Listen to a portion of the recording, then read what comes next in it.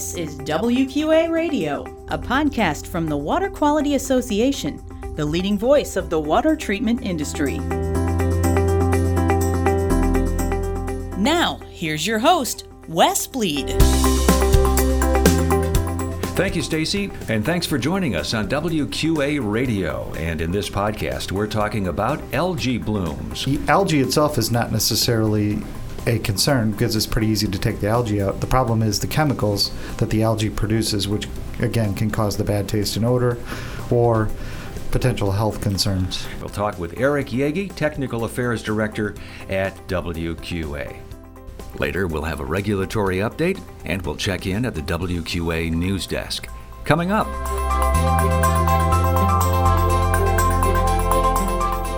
Do you want to showcase your company's expertise and stand out in the water treatment marketplace? Then WQA's Business Excellence Program is the right choice for you. Business Excellence recognizes members that demonstrate a commitment to quality at the highest level. Membership plus certified products plus certified professionals equal business excellence. Go to WQA.org/BE to start the brief application process.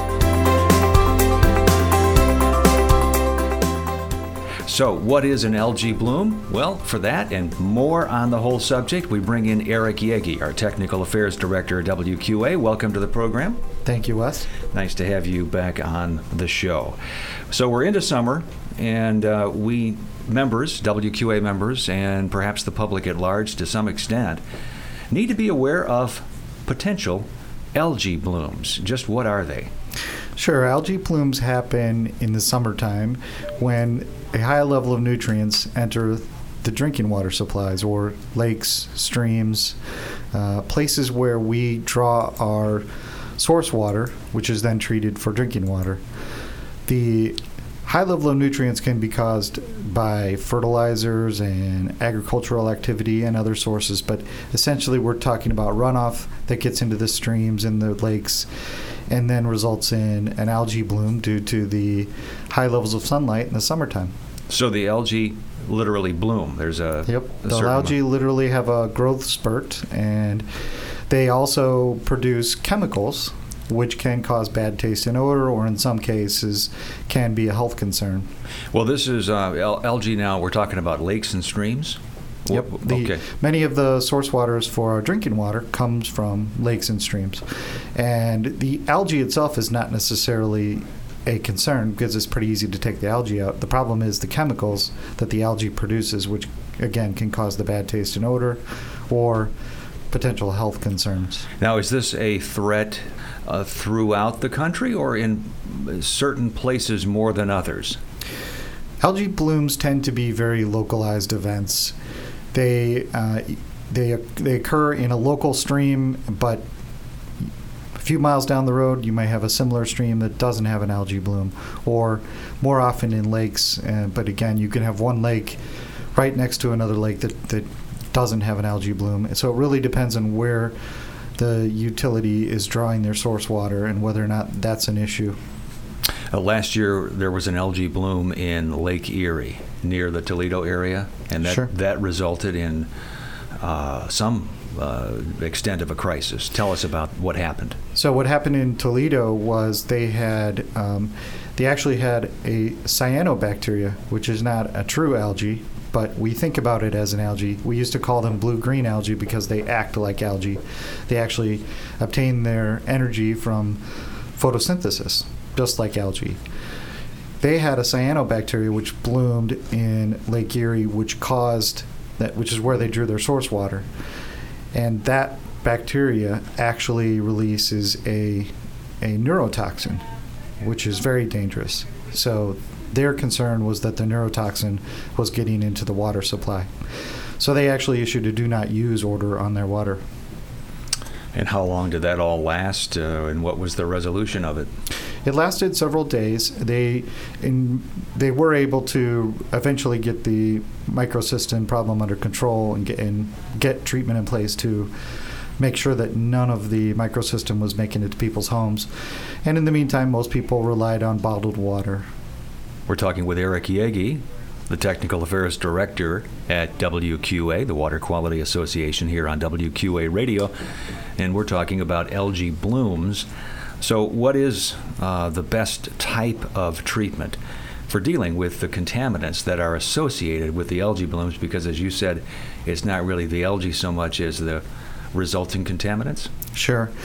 There's very little information out there on whether point of use or point of entry treatment can be effective at removing the contaminants that are associated with these algae blooms. In most cases, people rely on bottled water in cases like this. There are some cases, some of the categories of algae form chemicals that just cause taste and odor issues, such as geosmin or MIB.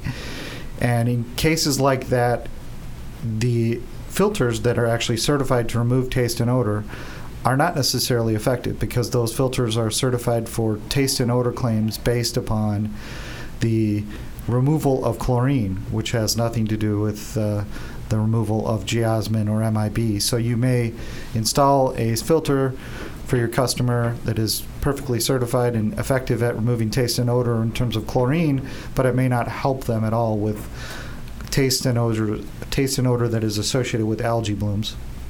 So what is a water treatment professional to do?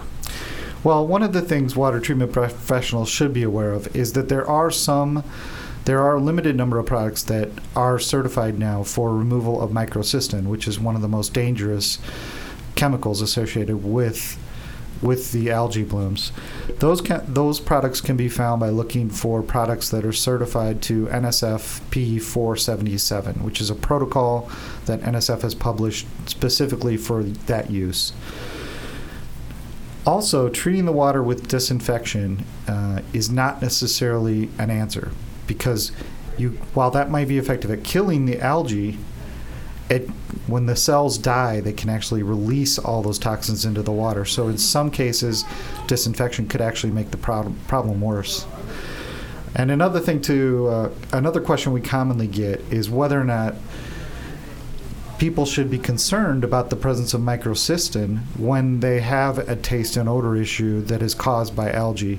And it is true that some of the same bacteria or cyanobacteria or algae, which can cause these taste and odor issues, can also release microcystin.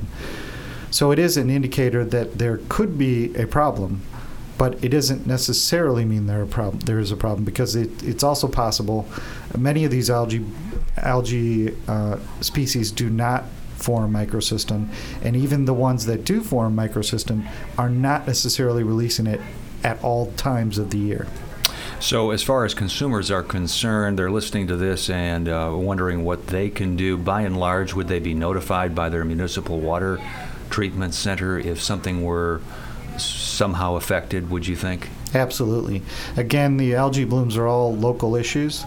So the best thing the consumer can do is consult with their local public health official or their local water treatment provider, because these issues are always local, so you want to consult with somebody who's local. All right. And would there be any concern for the private well owner? Absolutely.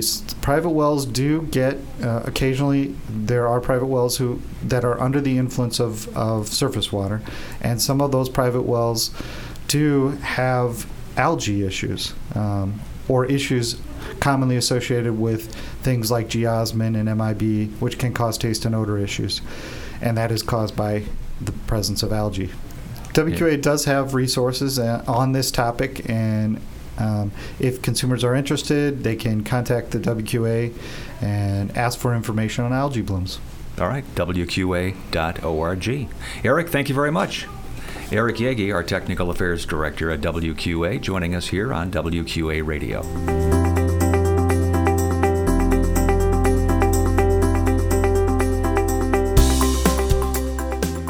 This is Kathleen Foltz, WQA's Regulatory and Government Affairs Coordinator, with a regulatory update. Last time, I discussed how we are tracking the implementation of the Federal Water Infrastructure Improvements for the Nation Act. While this legislation is being executed, we are also expecting Congress to introduce an infrastructure bill. This will most likely be wide-ranging and include $1 trillion. Underwater programs, the current focus has been on rural communities, lead in drinking water, and water contamination spikes during construction, such as lead service line replacements. For members curious about an upcoming infrastructure bill or other proposed legislation, keep an eye on the Government Affairs monthly bills list posted on WQA's website. I will also be able to share another update here. I'm Kathleen Foltz for WQA Radio.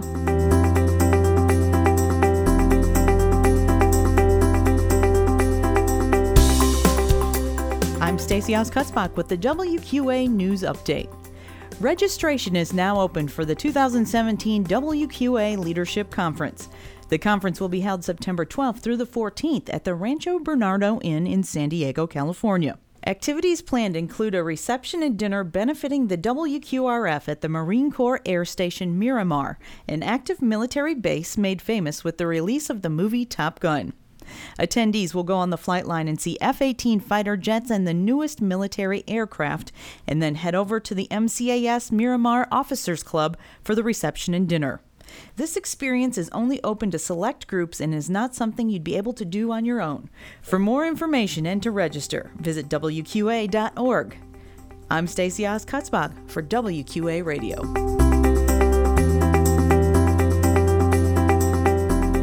This week's WQA tip: are you taking advantage of the WQA Career Center? It's the source for the water industry's next wave of talent. Look for the Careers tab at the top of WQA.org. And if you like what you hear on these podcasts, be sure to forward a link to a friend or colleague. Or feel free to embed the podcast on your website. You can certainly do that. Thanks for joining us. Along with Stacey Oskutzbach, this is Wes Bleed. So long from WQA Radio.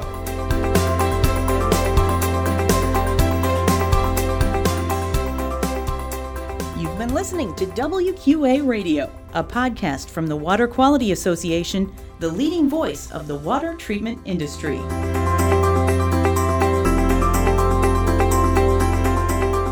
Learn more about WQA's Gold Seal product certification, professional education and certification, find certified products and water treatment providers, and find out how you can become a member, all at WQA.org. Thanks for listening.